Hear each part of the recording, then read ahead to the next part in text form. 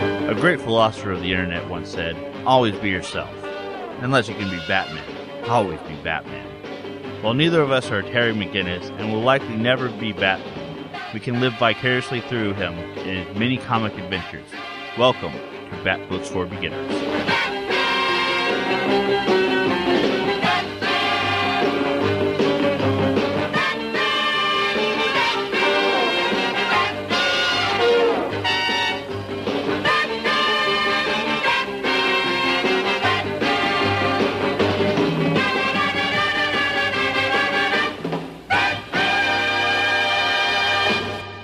This is Dylan, and I'm joined with... My name is John. So, today we are to be doing the Hunt for Oracle. This is mostly a Nightwing, Oracle, and Black Canary story. Yeah, it takes place in the titles Nightwing and Birds of Prey. It's 4 issues, so it'll be a rather short episode compared to our last episode where we were covering 20-some issues. Yes. So, as usual, we begin with the summary, which begins as such. Captured by the super-intelligent, super-strong Blockbuster, Nightwing is strapped to a table being interrogated about who and what Oracle is. The other Nightwing, Quote, Tad unquote. Ryerstad, is also captured and thrown in a holding cell. Nightwing Dick Grayson refuses to give up information, and a brother-sister team prepare to torture him. Elsewhere, Black Canary is attacked by a British woman and a Hispanic villain with knives. She contacts Oracle and informs Barbara that people are looking for her and have mentioned her alias. Dinah escapes, but continues to be tracked by the duo. Back at Blockbuster's house, 2 hackers, Mouse and Giz, detail their plan to trace Oracle digitally. Meanwhile, after being injected with a psychotropic cocktail, Dick lures his torturers close and headbutts the both of them. The hackers and Blockbuster head out to try and locate Oracle, and Blockbuster instructs his right-hand man, Cisco Blaine, to let him know if Nightwing says anything important.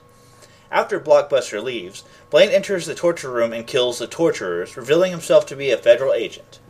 He lets Dick know that he needs some files that Nightwing has. Nightwing goes to his car, which has been blown up by Blockbuster's men, and has Blaine go release Tad out of his cell. Upon entering the cell, Tad brutally murders Blaine, not knowing that he is a federal agent. Tad goes and meets Nightwing and tells Grayson that he murdered Cisco. Nightwing tells Tad that he will have to turn himself in. Just as Tad refuses, one of Blockbuster's henchmen, the gorilla Grim, ambushes the two. Nightwing is able to disable the ape with a shock from his outfit, which subdues Grim. Nightwing and Tad argue further, and Tad escapes when Grim gets back up and attacks Nightwing again. He is stopped by Robin and Alfred, whom Dick had called when he found his car destroyed. They attempted to go to Oracle's safe area, but were attacked by a duo on a motorcycle. In dealing with the duo, they are unable to make it to Oracle in time.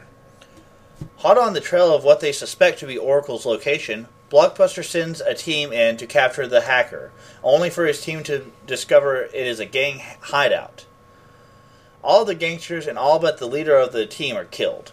Outraged, Blockbuster threatens the hacker duo if they screw up again. Back in the forest, Lady Vic and Brutal catch up to Black Canary and capture her. Taken aboard a plane, Dinah eventually comes to, and Oracle makes contact with her. Oracle informs Dinah that she is sure it is Blockbuster hunting her. Dinah escapes her bonds, knocks out the knife-wielding assailant, and jumps out from the plane, but is pursued by the female Brit. In a scene straight out of an action movie, the Brit leaps from the plane and latches on to Dinah. They struggle briefly, but Dinah is able to incapacitate her. Oracle, in her safe house, finishes composing a message to her friends for if she is captured, when an alarm sounds alerting her of intruders. Outside, Blockbuster and the hackers reveal that they have located her safe house, a decommissioned submarine. The capture team breaks in and immediately triggers her defenses. When they trip the last line of defense, the sub begins to flood, sinking itself. Oracle manages to escape and is pulled to the surface by Dinah, the two meeting in person for the very first time. The introductions are cut short, however, when Blockbuster and his men surround the duo, and Dinah claims to be Oracle and is taken off, leaving Babs behind. So that completes the summary. Like we said, it's a very short arc, 4 comics. It's not really a complete story either, as Dinah, or Black Canary, is taken off on her own adventures under Blockbuster's command. And I did read the first story that follows this just to see how it continued, and primarily all that they're doing is using her to locate Gorilla Grodd's city in the jungle. So I didn't feel like it really went anywhere after this. Yeah, I agree with you. I read it as well, and I read up on like what happens after that and the whole reason behind it, and it really didn't make sense to use Oracle. I don't know, it just was really odd. Yeah, I agree, and I think we'll talk about that a little bit in the talking points. So we're going to go ahead and start with our notes as usual. Our first note is Nightwing in Nightwing 45, and Dinah refers to the female bounty hunter, I guess we'd call her, Lady Vic, as having a Jane Austen accent. Jane Austen, of course, is one of the most widely read writers in English literature. She lived from 1775 to 1817 and was from Steventon Rectory in England. Her most famous works are Sense and Sensibility and Pride and Prejudice. Yep, and next point also in Nightwing 45 is Brutal says that there is movement in those lianas. Lianas are various long-stemmed woody vines that are rooted in the ground and use trees for vertical support. They climb up to the canopy to get access to sunlight. And then also in Nightwing 45 we have the capybara, which is the largest rodent in the world, and it's closely related to the guinea pig. So really, really big guinea pig. Yeah, like medium dog size. Yeah, I actually have a friend who had a capybara. Very, very friendly. Interestingly enough, very friendly creatures. That's not a pet that I've heard of, but I guess they're allowed. Yeah, so this was back in Colorado, so take that for what you will. Oh, it's Colorado. They allow everything. All right, in Birds of Prey 20, we get the term honeypot, which is a trap set to detect, deflect, or in some manner counteract attempts at unauthorized access to information systems. Generally, it is a computer, data, or network site that appears to be part of a network, but is actually isolated and monitored for intrusions. And while they didn't actually use the term honeypot, that is what Oracle was doing to Mouse and Giz. Yes, both of us are, John and I are both IT professionals, so it's a familiar term for us. Yeah, I've never actually seen one in reality, but I'm familiar with the concept. Yeah. So this next part is all you, John. Yes, so I really enjoyed Nightwing's car, and I believe this was in Nightwing 45 and then Birds of Prey 20. And it was an amalgamation of 70s muscle cars. So the headlights and grille were patterned after 70s Dodge Challenger, but they also had the 68 Firebird headlight style, or both of those cars had that same headlight style. And then the dip nose in the middle of the grille is reminiscent of the 70s Pontiac design. You saw that on Firebirds as well as some of their other cars.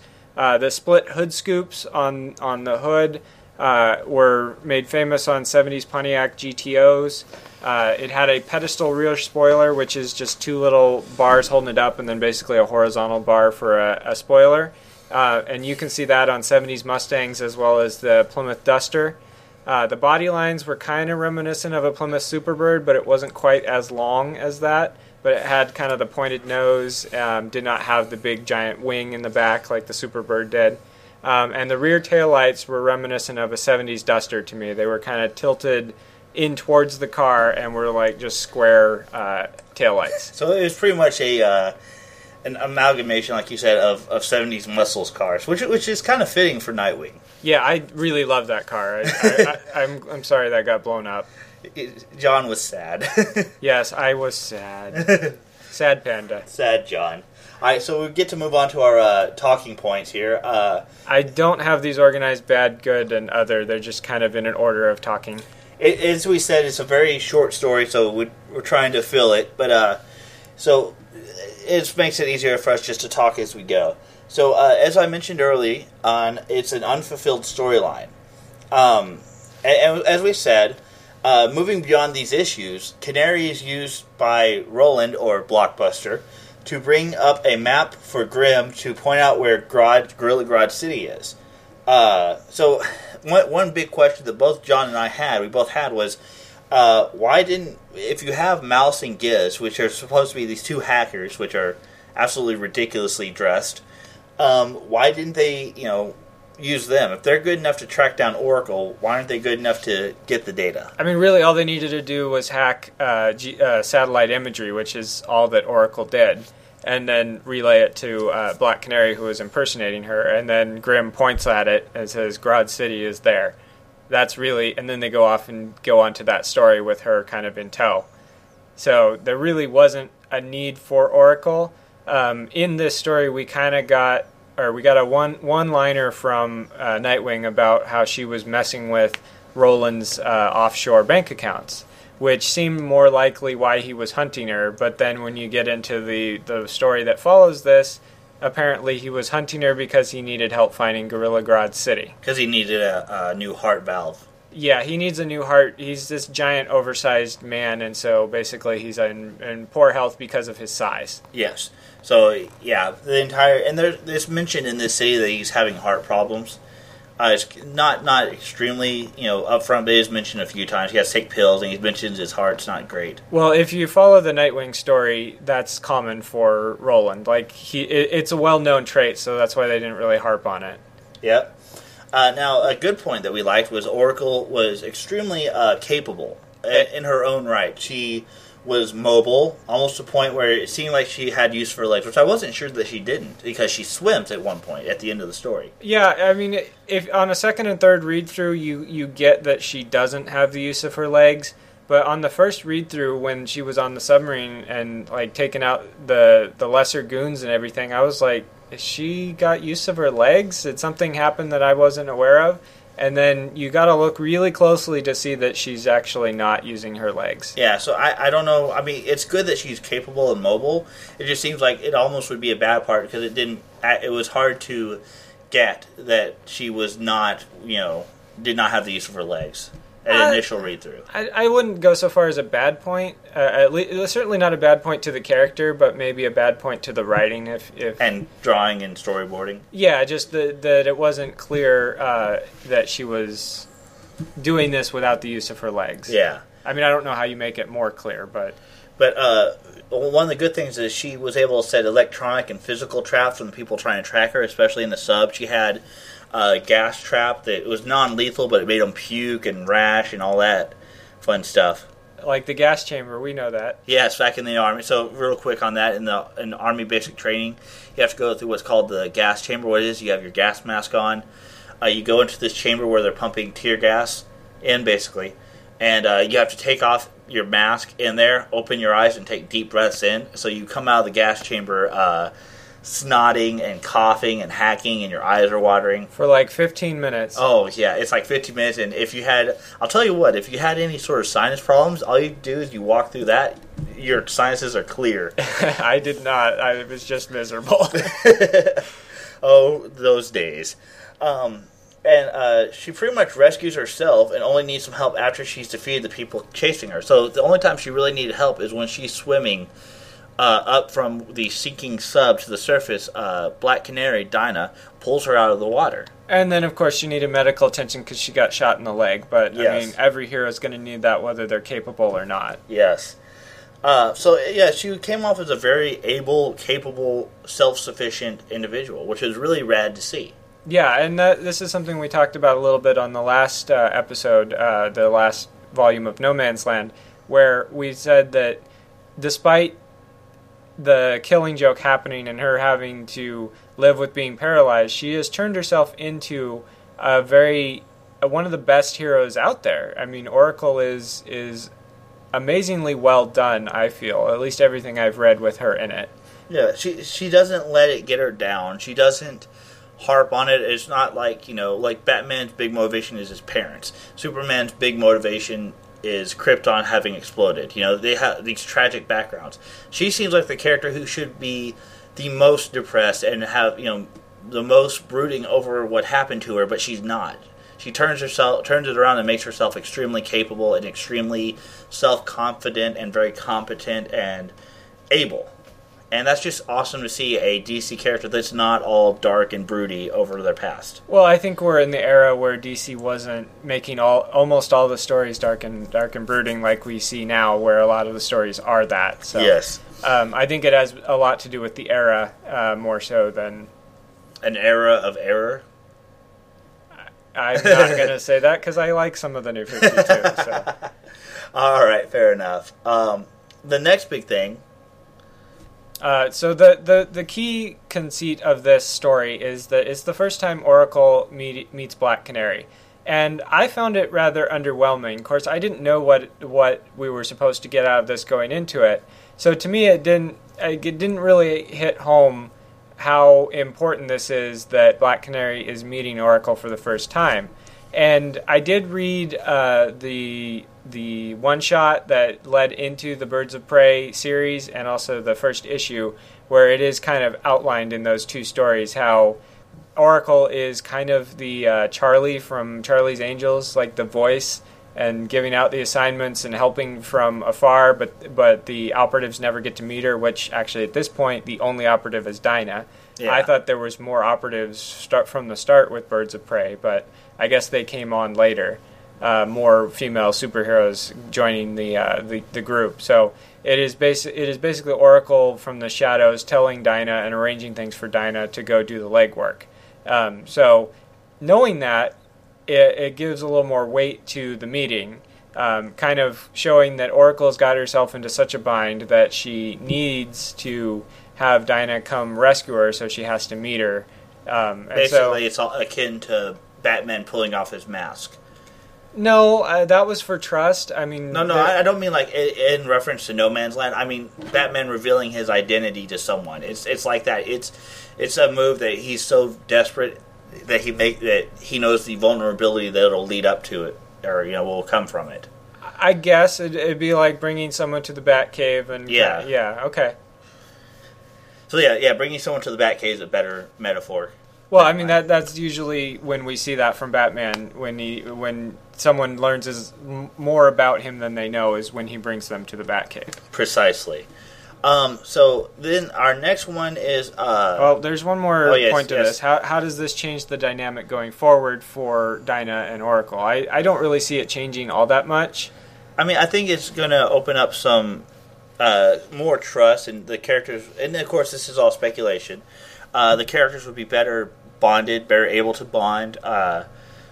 There'd be a more personal bond. Obviously, they have a better relationship, or a really good relationship as Oracle and Black Canary, but now Barbara and Dinah opening up that that part of their lives to each other, that doing away with that barrier basically that was between them of not knowing who the other one was, or rather at least Dinah not knowing who Barbara was, on that level.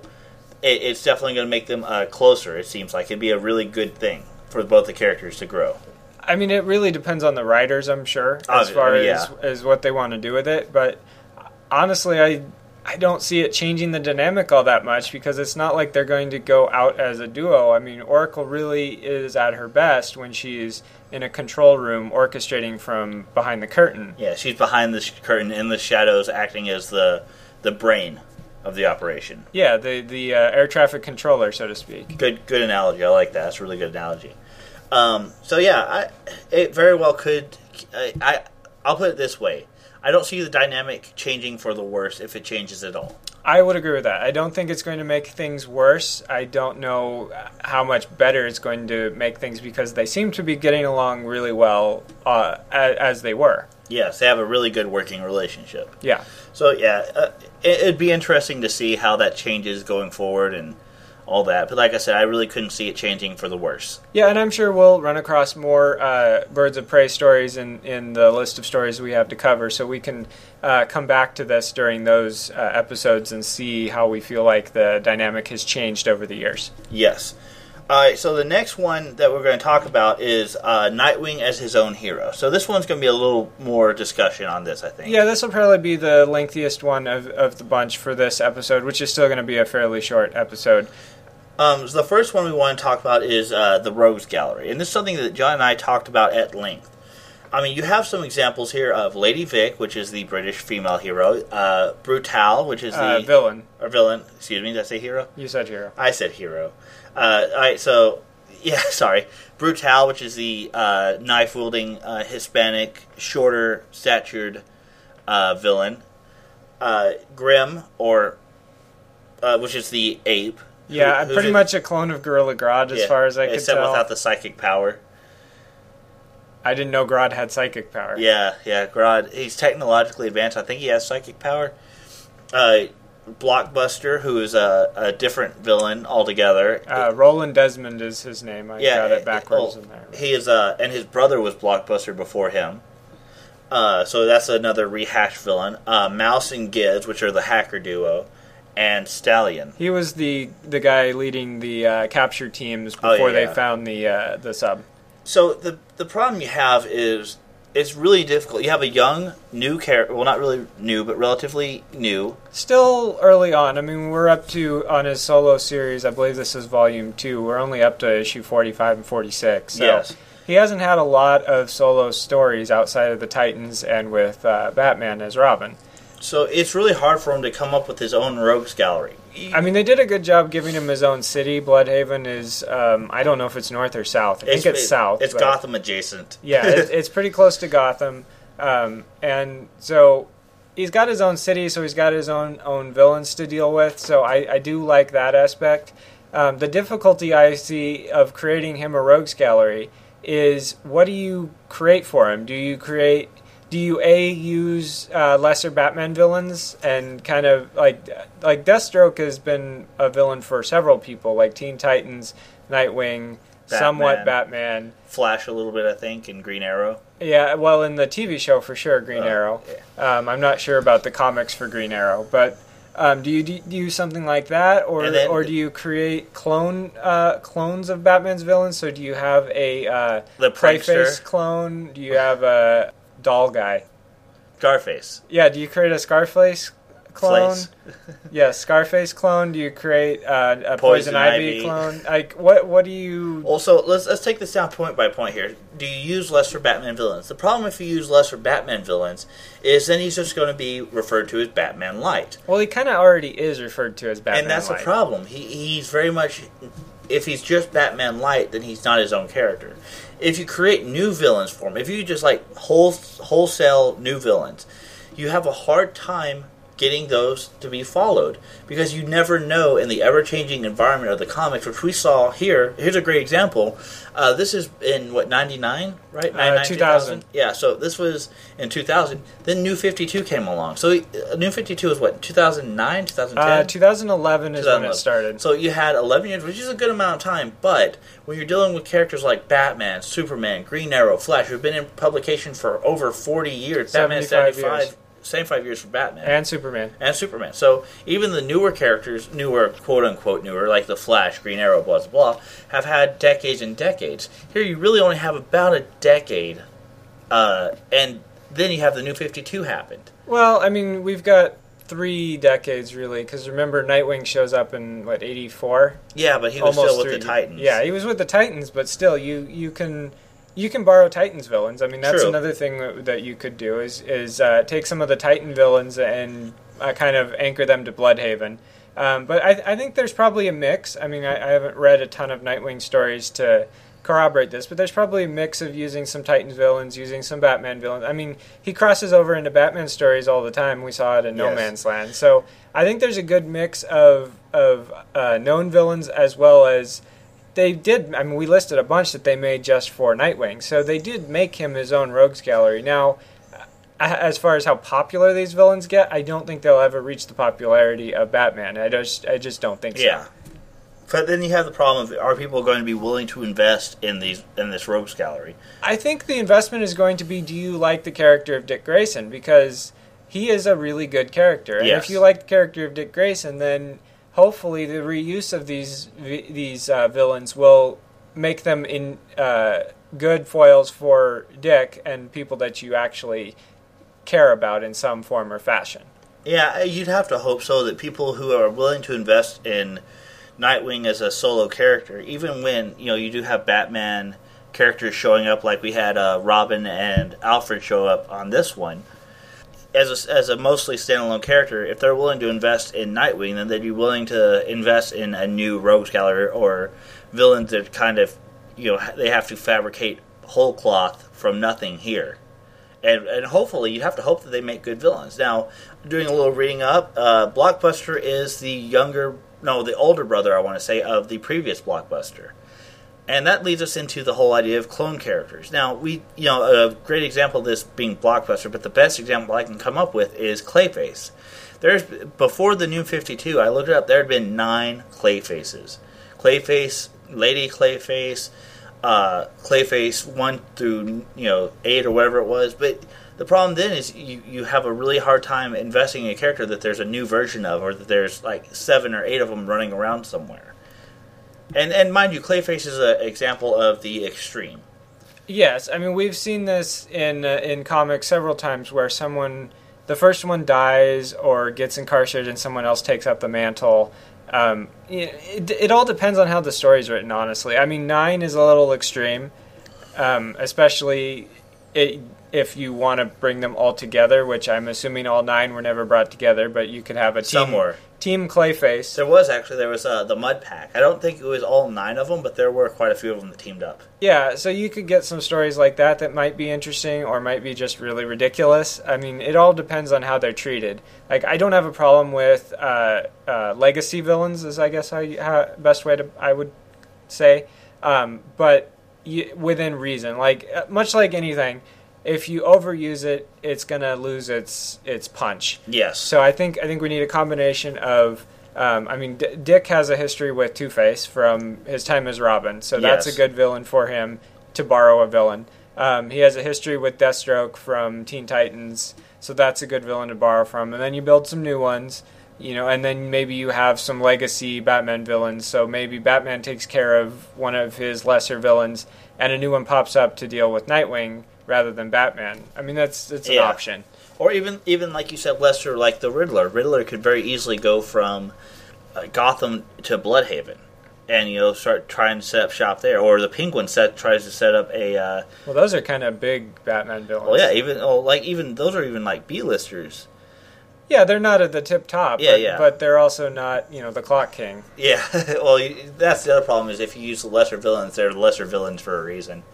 They're not. Sometimes, I mean, we've had the discussion about the Dive with the Doll. Why can I not think Scarface, and what a horrible villain.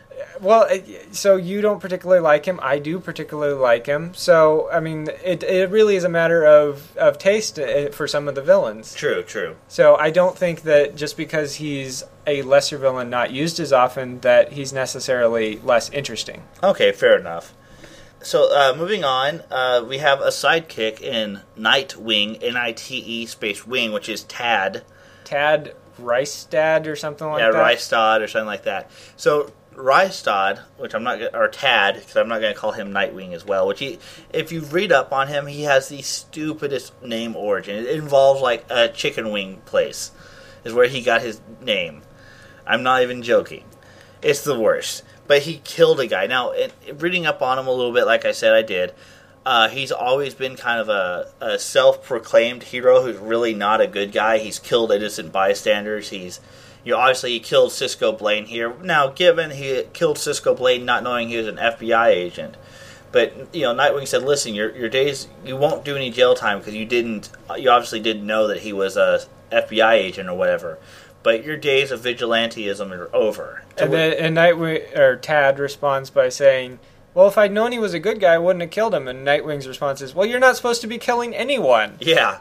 So I mean, you have heroes like the Punisher in the Marvel universe. I'm sure there's more than a few in the DC universe who do use lethal means. But you have a character who's really not likable in any sense if you know him.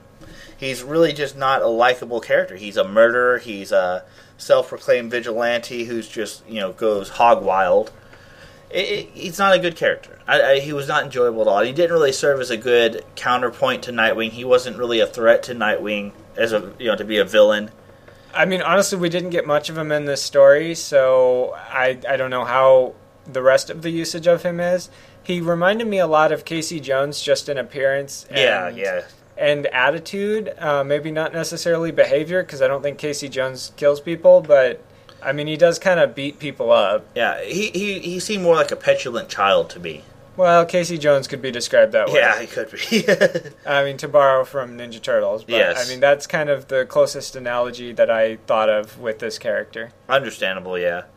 But yeah, so I think that that concludes our talking points. So what comments? What did you think of the story? How would you rate it? Well, it is a middle story. I mean, you come into it with Nightwing and Tad both under Roland Desmond's capture. So it's not exactly... But, I mean, we don't really know if the previous stories, because I didn't read those, led directly into this, or if it just started this way. Because we've had stories where you just start with the hero incarcerated and then you find out more later. Well, we didn't really find out more later, but for the purposes of this story, them escaping was enough. Yeah. But the biggest problem I have with it is it's not the end of the story. And then what followed didn't really seem to stick to what this story was leading towards very well, in my opinion.